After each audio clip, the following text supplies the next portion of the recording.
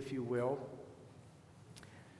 that you are living in dangerous and uncertain times. Really not that hard, right? But the majority of the world in which you're living worships pagan gods, especially one goddess that's called Diana or Artemis. And this pagan god has a temple that's not too far from you, that's sort of just right down the road from you, from where you grew up. And this temple, it promotes temple prostitutes. It promotes sexual perversions of all sorts and manner. And the sale of the statues, the sale of all the paraphernalia that's connected with this temple worship of this goddess Diana or Artemis is just such a big part of the economy and part of the culture in which you grew up as part of. And this temple and everything that it stands for really doesn't offer you any hope. It doesn't offer any answers. The alternative to that temple is worldly philosophies that only propose additional questions, no answers. The other alternative is an ancient religion that promotes the one true God, really does promote the one true God, all-powerful, the one who created all. But see, you're not Jewish, therefore you can't have him. He's ours. You can't have him. Now, the truth of the matter is this true and living God desired that his people become the nation of priests, that they be the light unto the Gentiles, that they be the ones who shared the truth of who Jehovah is. But instead they call the Gentiles dogs. And according to Ephesians 2, as a Gentile you were alienated, you were without hope in the world. Pretty frightening, pretty insecure, isn't it? Very discouraging. But then you hear the truth. Your heart is stirred when you hear the truth of the gospel of the Lord Jesus Christ. And you respond to that good news that there is this true and living God who created you. He loves you, and by his mercy, he offers salvation. He desires to have a relationship with you based on his love, based on his mercy, based on his grace, based on his finished work on Calvary's cross as he took your place. You thirst, you hunger for more information about who this true and living Savior is. You desire to have a deeper understanding of who he is and your standing in him. And here comes this inspired letter from a man who once severely persecuted those people who believed that Christ was the Messiah. This man now vigorously serves this risen Savior. As a matter of fact, he is called the apostle to you Gentiles. And this letter delves deep into the glorious truths of your standing in this true and living God who truly loves you. As a matter of fact, this letter that he sends to your church, your local assembly, talks about how rooted you are in Christ, how alive you are in Christ, how hidden you are in Christ, how complete you are in Christ. Some extraordinary truths this letter delves into. So with that sitting, I want you to imagine you're the ones who's receiving this letter. Possibly you have been worshiping idols. Possibly you even visited that temple. But you knew that it was meaningless. You knew that it was dark. You knew that it was evil. You knew there was a longing in your heart to know the truth. And you receive the good news, the gospel, that this true and living God loves you. And by faith you trusted in Him. So imagine you're that individual. And with that setting, we're going to continue with our study in just such a letter, the letter to the church in Colossae, as we look into the book of Colossians. And we're going to look at some meaningful truths into who you are in Christ. And this morning I invite you to look at these words as if they were written directly to you. Because you know what? They are. They are. You are the one who's been made a new creation.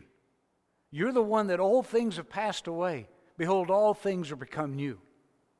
You're standing before a righteous, holy God. Has changed completely. Isn't that thrilling to know? The wonder of it all. The wonder of it all. So turn with me to Colossians chapter 2. We made it through the first chapter of Colossians. Colossians chapter 2, verse 1. For I would that ye knew what great conflict I have for you, and for them at Laodicea, I think that's the church in Ephesus, and for as many as have not seen my face in the flesh. Now, the great conflict that Paul is referring to was an unbelievable amount of suffering, an absolutely unbelievable amount of pain and torture that he endured, in the fact that he took seriously his call to share the gospel of the grace of God. Hey, when Paul says, I finished my course, I fought the fight, folks, you need to understand, there was suffering, there was persecution. And that first verse of chapter 2 is going back to refer to verse 24 of the first chapter. Who now rejoice in my sufferings. Yeah, he was suffering great conflict on their behalf in order to get the gospel of the grace of God out, to make sure they heard the truth that Jesus saves. There was great conflict. There was great suffering. But verse 24 tells us that he rejoiced in my sufferings for you and fill up that which is behind of the afflictions of Christ in my flesh for his body's sake, which is the church. Now, as we explained back then, that's not saying that there's anything lacking in the finished work of Christ on the cross. You know, your salvation is, you're complete in him. There was not something that needed to be added to the working of Christ. But God's word's very clear. Those that believe, those who serve, you're going to suffer for his sake.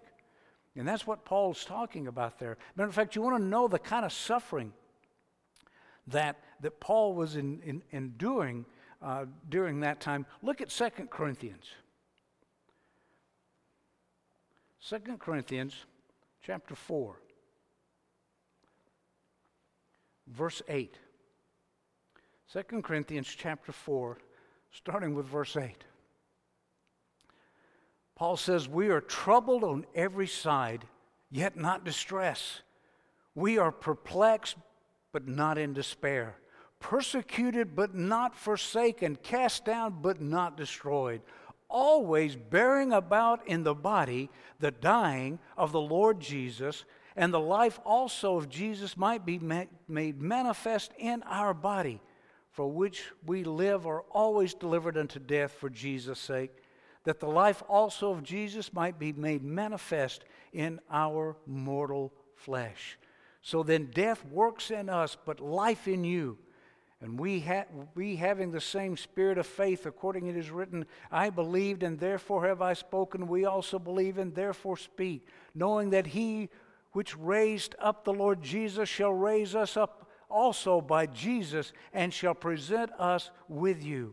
For all things are for your sakes, that the abundant grace might, through the thanksgiving of many, redound to the glory of God. That's how he felt about his suffering.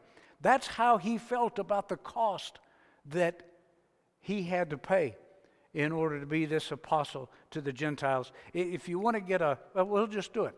Look at, go back to 2 Corinthians. Look at 2 Corinthians chapter 11. 2 Corinthians chapter 11. Start with verse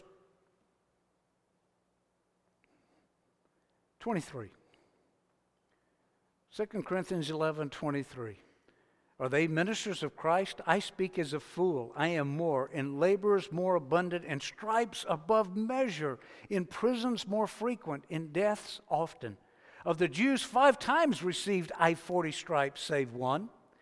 3 times was I beaten with rods, once was I stoned, 3 times I suffered shipwreck.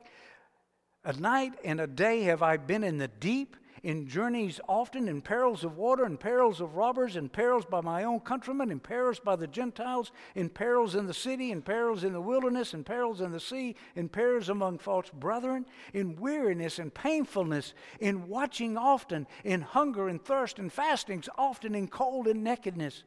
Besides those things that are without, that which comes upon me daily, the care of all the churches.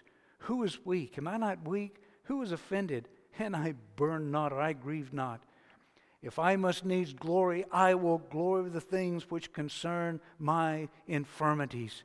And the God and Father of our Lord Jesus Christ, which is blessed forevermore, knoweth that I lie not. This man suffered for the cause of Christ. I'm going to tell you here this morning, I have absolutely no cause to complain. I have no cause to be weary. I have no cause to gripe. When you look at what he went through in order to get the gospel proclaimed, in order to share the truth that God loves them, that Christ died for them, and he rejoiced in his sufferings. And he's wanting to make sure that the people understood that he took his calling, he took his role seriously as the apostle to the Gentiles. That he understood that if one member of the body suffered, then we all suffered. 1 Corinthians 12, verse 26 is if one member of the body suffers, that the whole all suffer.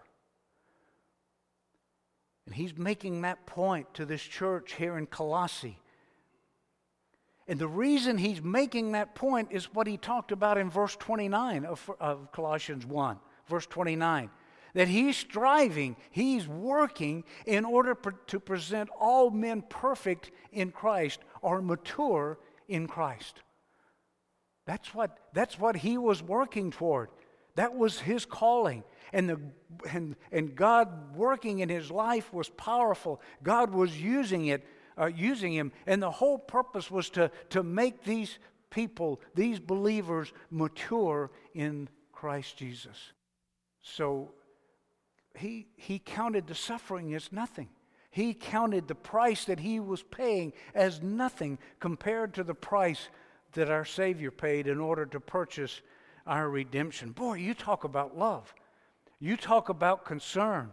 You talk about a need to make sure these people understood, these believers understood the seriousness of his calling, the seriousness of the faith that he was sharing with them, and the truth. Why, they couldn't help but take what he was saying seriously. I mean, a man that will suffer the way he suffered, a man that would put up with the things that he was putting up with for the cause of Christ.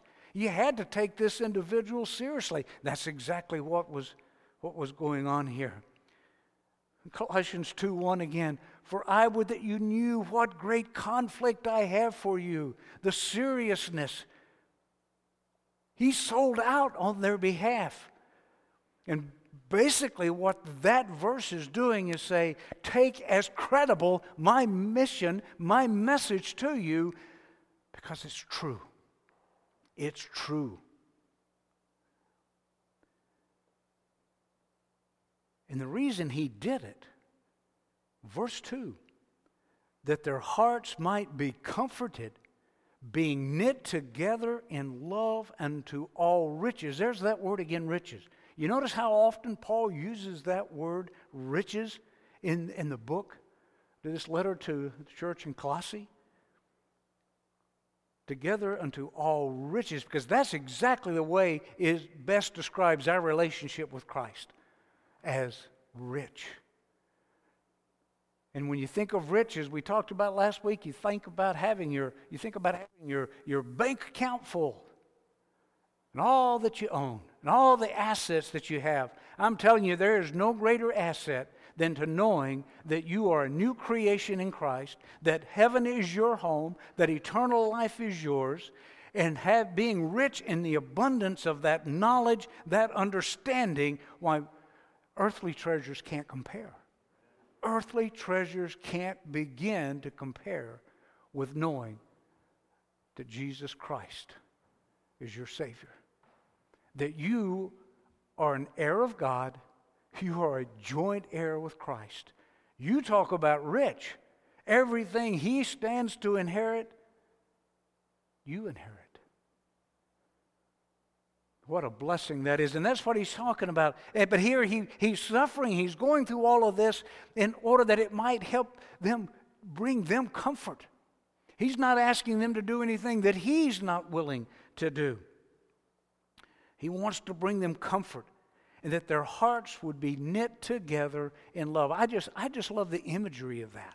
If that local congregation, man, they are just loving one another, they are supporting one another, they're praying for one another, they're ministering to one another. They understand what they're up against. They understand just how cruel and mean and evil, wicked and dark the world is. But they're supporting one another, they are loving one another, and they are looking for the return of the one that they have trusted as their Savior.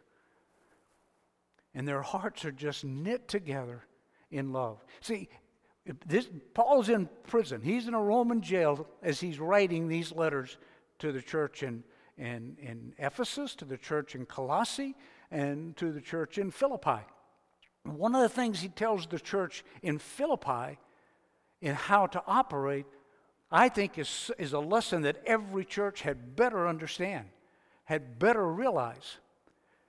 And look at Philippians chapter 2. In Philippians chapter 2,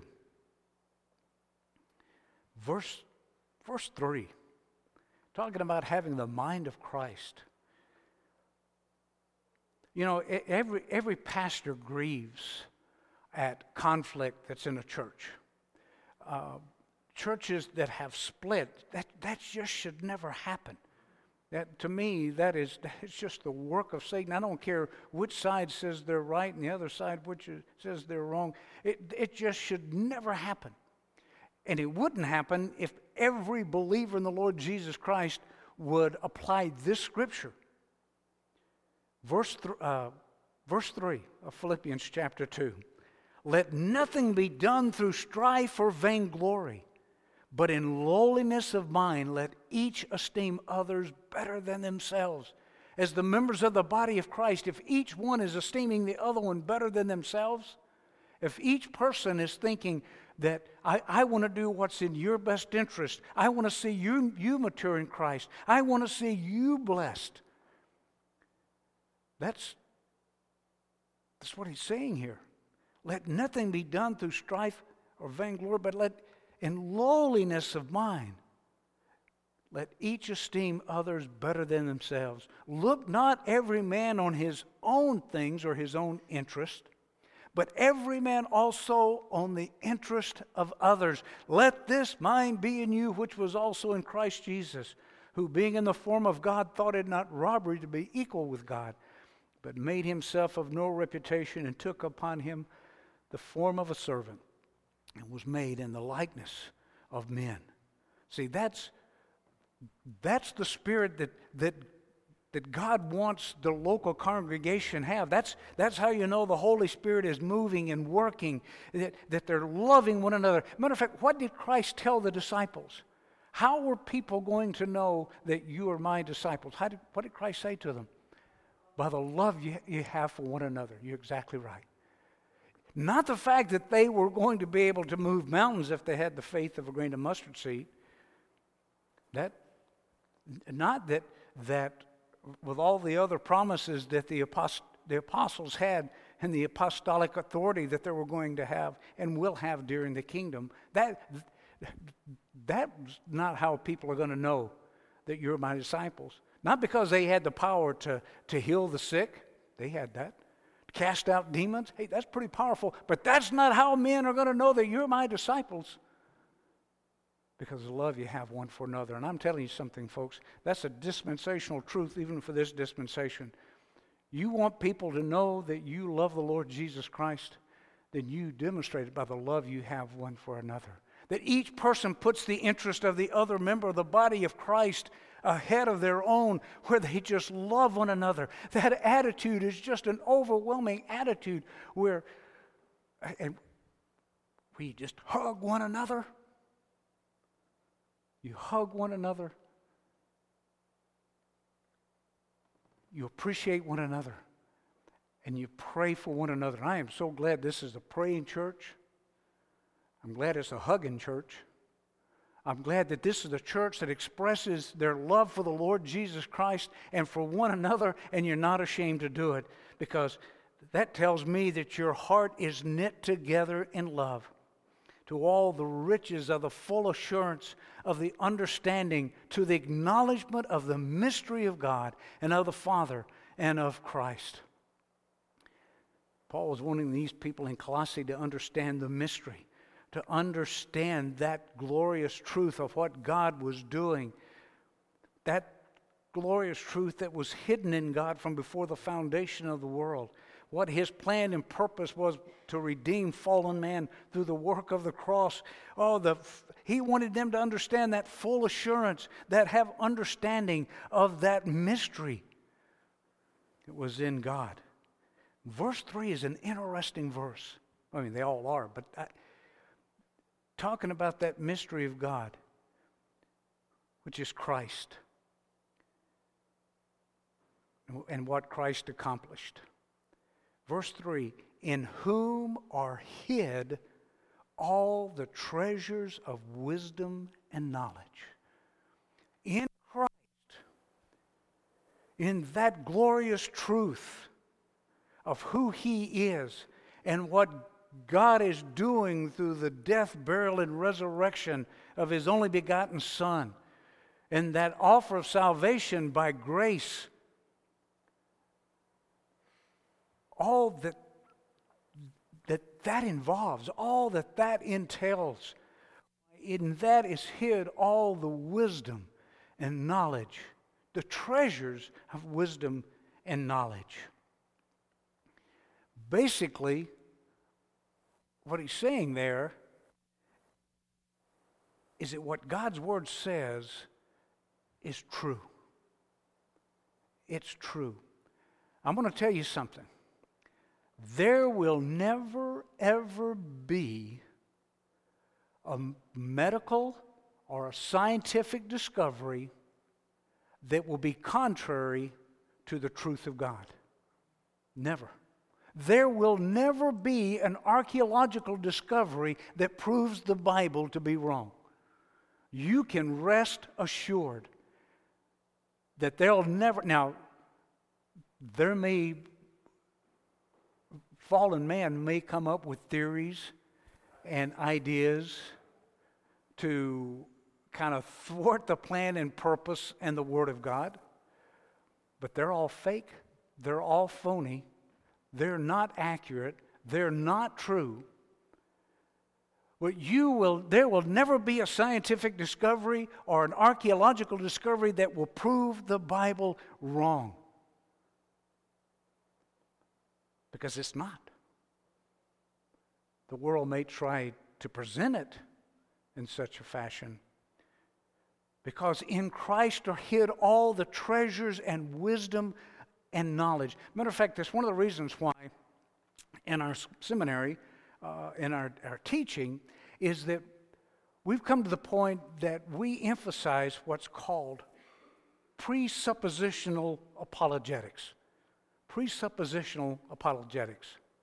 What that means is when you're defending your faith, when you are debating the existence of God, you just start from the premise He is and that it's true.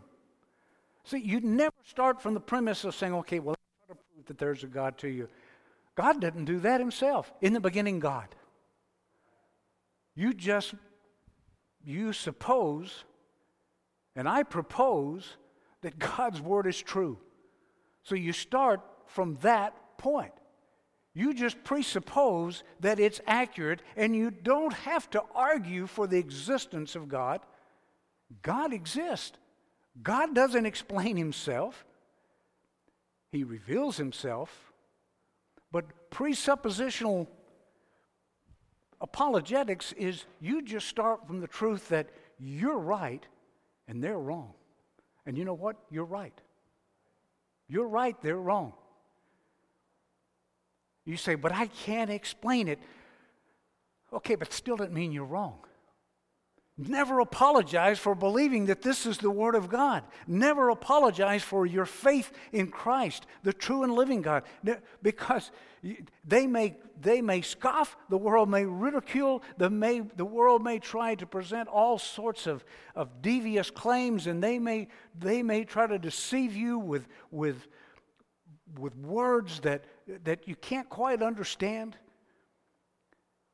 But instead of getting upset, grieve for them because they're lost and they just don't understand.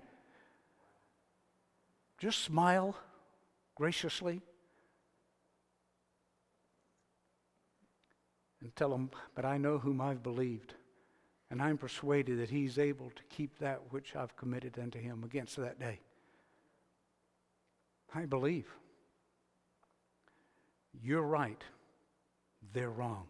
In whom are hid all the treasures of wisdom and knowledge. Look at 1 Corinthians chapter 1. 1 Corinthians chapter 1. Paul was letting the church in in Corinth know this. 1 Corinthians chapter 1, verse 18. You need to understand this. We need to know this. For the preaching of the cross is to them that perish foolishness.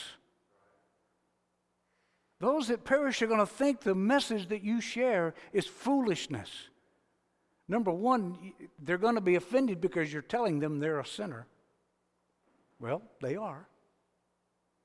For the preaching of the cross is to them that perish foolishness, but unto us which are saved it is the power of God. See, that's part of the presuppositional apologetics. You just start out with the idea, with the thought that the Scriptures are true, and those that perish, the message, the gospel that you're going to share, it's foolishness. For it is written, I will destroy the wisdom of the wise, and will bring to nothing the understanding of the prudent.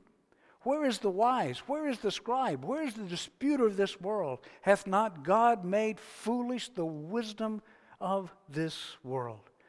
For after that, in the wisdom of God, the world by wisdom knew not God, and it pleased God by the foolishness of preaching to save them that believe. Hallelujah, what I do is foolishness. I admit it because that's what God's Word tells me it is. And the world may ridicule, the world may say they're preachers, but I'm telling you what, to me it's the highest calling in the land, is to stand and preach God's Word. God chose the preaching to confound the wise. Oh, back to 1 Corinthians. I was going to read one more part of that. 1 Corinthians 1, again. Look at verse 30. But of Him are you in Christ Jesus, who of God was made unto us wisdom and righteousness and sanctification and redemption. It is just wise to be a Christian. It is just wise by faith to trust in God, to believe Him. Now, verse 4, back to Colossians 2. Verse 4 is actually connected to verse 3.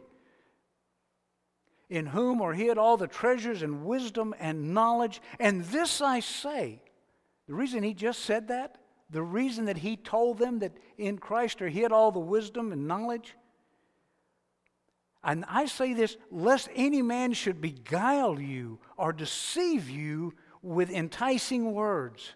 See, that's another way of saying, you're right, they're wrong.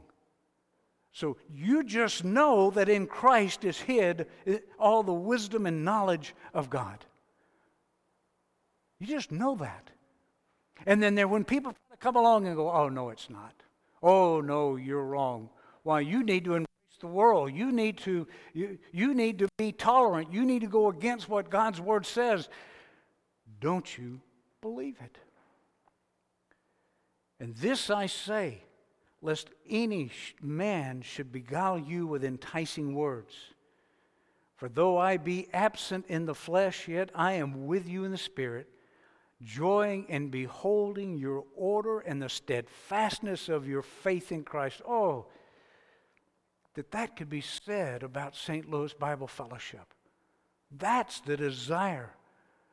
That if we were to receive a letter from someone, that letter would say, oh, I looked at the way you guys worshiped. I looked at your steadfastness. I looked at how you serve Christ, and I was so moved. it was just an honor to be there and worshiping with people who love the Lord Jesus so much, and who love one another, who love His Word, who desire to share the gospel, and take seriously their calling. I think I've shared this with you in the past. I really enjoy it. This is a true story. This happened. And I know I've shared it with some of you. I really enjoy it when I hear back from people who came and visited our church, and they'll tell you that we're not coming back because the people there were just too friendly. I have had people tell me that. Well, we'll see if I can do something about that. Not. The reason they didn't come back was because these people were too friendly. There was just a glow. There was something different about you all. Well, don't you certainly hope so? Don't you certainly hope so?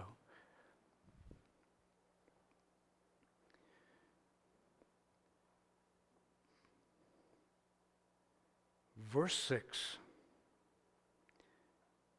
as you, or as ye, say you would be singular, ye means all of you, okay? That's why that ye is,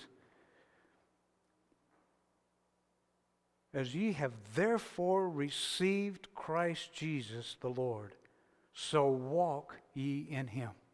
As you've received the Lord, so walk in Him. So how did you receive the Lord? By faith. By faith. Just as you receive the Lord, this is how it is pleasing to God that you walk in Him. By faith. Trusting Him. Again, we don't know what's going to happen tomorrow. We don't know what type of conflict is going to arise. I have no idea what the next virus is going to be. I don't know what an evil world is going to concoct in order to placate the God of this world. I don't know. I know something's going to come. That's just the way Satan operates. Amen? I don't know about tomorrow, but I know who does. And I rest safely and confidently and faithfully in Him, trusting all of my tomorrows in Him. I trust my past to Him, that the sins are forgiven. I trust my past to Him. I trust the present to Him. And I certainly trust the future to Him. That's what it's all about, walking by faith And that's as you have received Christ. You received Him by faith. You are to walk in faith. And I've told you before, there at Bott Radio, you know what they call this church? The St. Louis. That's what they call us. The biggest little church in St. Louis. I like that. They'll say there is nothing that church won't attempt to do for the cause of Christ. That's the reputation you want to have, folks. That if we feel like that God is leading us to do it, we're going to do it. We may not be able to accomplish it, but let me tell you something. With God, all things are possible. Amen? And we believe Him. We trust Him. As you have therefore received Christ Jesus the Lord, so walk in Him. Look at Ephesians 5:8. Remember that they were to share, church in Colossae was to share the letter with the church in Ephesus. Ephesians 5:8. For you were sometimes darkness. See, and there's no preposition there. For you were sometimes not in darkness, but you were darkness. For you were sometimes darkness, but now are ye light in the Lord. Walk as children of light. That's an imperative. Walk as children of light. That's what God expects of us, to walk as children of light. For the fruit of the Spirit is all goodness and righteousness and truth, proving what is acceptable unto the Lord, and have no fellowship with the unfruitful works of darkness, but rather reprove them. Bring to conviction, literally is what that means.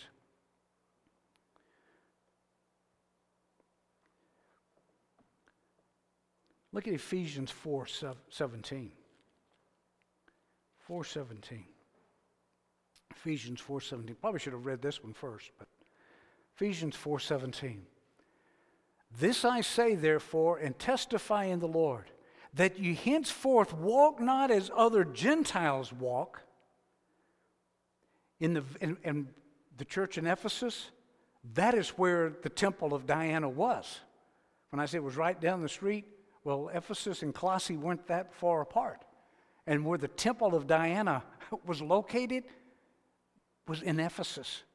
And so Paul is telling them, walk not as other Gentiles walk, in the vanity of your mind, in the folly, in the emptiness of your mind, having the understanding darkened, being alienated from the life of God through the ignorance that is in them because of the blindness of their heart, who being past feeling have given themselves over unto lasciviousness, to work all uncleanness with greediness. But you have not so learned Christ, if so be that you have heard Him and you've been taught by Him, as the truth is in Jesus, that you put off concerning the former conversation the old man, which is corrupt according to the deceitful lusts. How you have received Christ, that's how God's Word tells you that you are to walk in Him, not as the other Gentiles walk. Verse 7 goes on and explains, and back to Colossians 2, verse 7 explains the expectations of the believer. Colossians chapter 7. As you receive Christ, that's how you walk in Him, rooted and built up in Him, and established in the faith, as you have been taught, abounding therein with thanksgiving. Rooted, built up in Him. Now, how do you get rooted in Christ? Folks, there's only one way. There's only one way that you can be rooted, according to the Scripture, Christ. And that kind of, Paul goes into that in Colossians 3:16. Colossians 3:16. If you want to be rooted in what God expects and rooted in Christ and the understanding, you want to be established in the faith, there's only one way to do it, and that's to know God's Word. To know God's Word. I am astounded, literally astounded, at the number of believers who neglect the study of God's Word. I don't understand that. Christ has saved you, made you a new creation, yet you neglect God's Word in your daily lives? I have never understood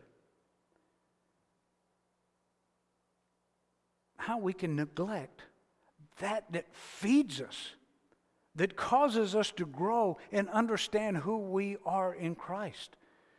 Maybe that's the problem. There are so many anemic Christians is because they don't feed on the right stuff.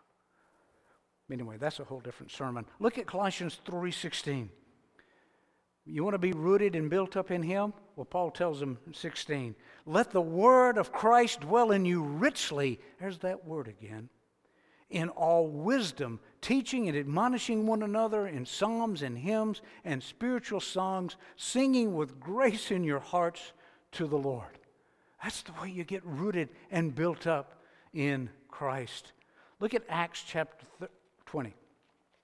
Acts chapter 20. Paul is on his way to Jerusalem. He knows that he's going to be arrested there. As a matter of fact, the group of people that he's talking to here are the elders from Ephesus. And God's Word tells us they love him so much that when he tells them that they will not see him anymore, they just break down and cry and hug on him, and it just breaks their hearts. But in Acts chapter 20, verse 32, he tells them, and now, brethren, that's the group up there in Ephesus, and now, brethren, I commend you to God and to the word of his grace, which is able to build you up and to give you an inheritance among all them which are sanctified. It is the word of God that builds you up. You want to be built up? You want to be strong in the Lord, in the power of his might? You got to know God's word. As a matter of fact, to the church in Ephesus, what did he tell them they needed to do? They needed to put on the whole armor of God. They needed to put on the whole armor of God. And all of it concerns the Word of God, especially the weapon, the sword of the Spirit, has to do with the Word of God. Rooted and built up in Him and established in the faith as you have been taught, abounding therein with thanksgiving. If you know of another way to grow in Christ, if you know of another way to become that mature believer in Christ, other than through God's Word, I wish you'd share it with me. Share it with me. If there's another way, if I'm wrong, share that with me. But you know what? I'm not wrong. I'm not wrong. We can't neglect God's Word. If you desire to be rooted in Christ, you got to look to God's Word. You can't neglect it. Verse 8 tells you what happens to a believer when they neglect God's Word. There's a reason that he goes into this after he talks about, as you receive Christ, walk in Him and be rooted. Verse 8, beware lest any man spoil you. The word spoil there means to rob or plunder. Beware lest any man plunder you through philosophy. And it's talking about the world's philosophy and vain deceit or vain deception, after the tradition of men, after the rudiments of the world, and not after Christ. The rudiments of the world has to do with principles that the world puts forth as being standards of righteousness, even of goodness. There are a lot of good people out there that are genuinely good people according to the world's standards. You can even live next to them as neighbors. They're not going to rob from you. They're not going to steal. They're not going to tear down your fences. They're not going to shoot your dog. They're not going to do anything like that. They're just genuinely good people. But there's a philosophy that they're okay, you're okay, when the truth of the matter is, You're not, or they're not. They're not. Because they don't have Christ. And the world's philosophy will say, oh, everything is just fine. You're okay. You're living a good life. But if you don't have the Lord Jesus Christ in your life, if by faith you haven't been made that child of God, that new creation, they might even be, are you ready for this? They might even be a better person than you are, according to the world standards. They might be nicer. They might be better than their mama or their kinfolk. They might be better people. And the world has them blinded to the truth that they need Jesus. They need the Savior. Beware lest any man rob you through philosophy, that's the world's philosophy, and vain deception after the tradition of men. See, Proverbs 14:12 says there's a way that seems right unto man, but the end thereof way of destruction. There's a way that seems right unto man. Yep. There's a way which seems right unto a man, but the end thereof are ways of death. That didn't sum up the world's philosophy.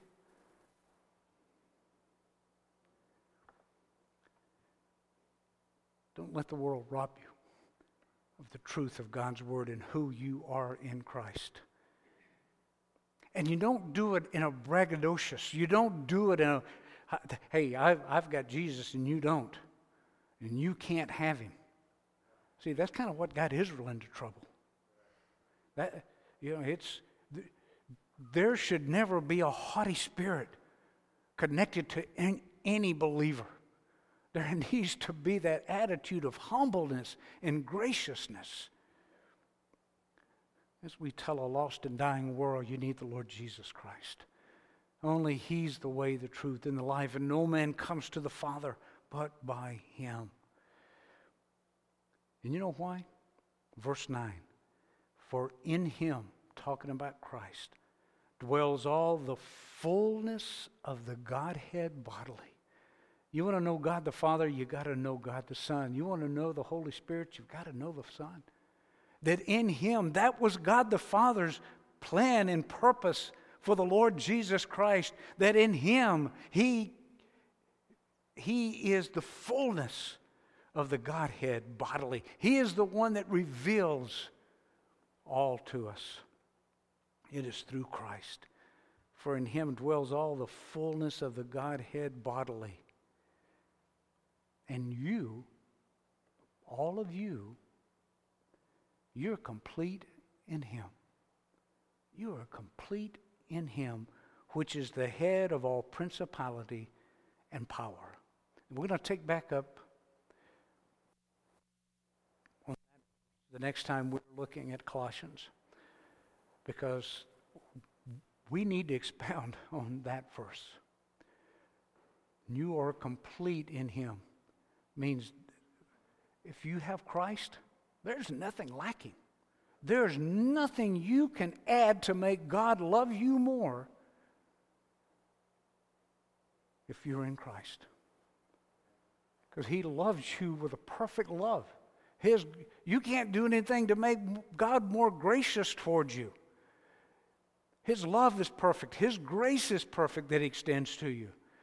You are complete in him. There's nothing you can do to satisfy God's righteous requirement. Walking down an aisle doesn't do it. Water baptism doesn't do it. Going through any kind of ritual exercise doesn't do it. You're complete in Christ. You would think that would cause believers to be overjoyed.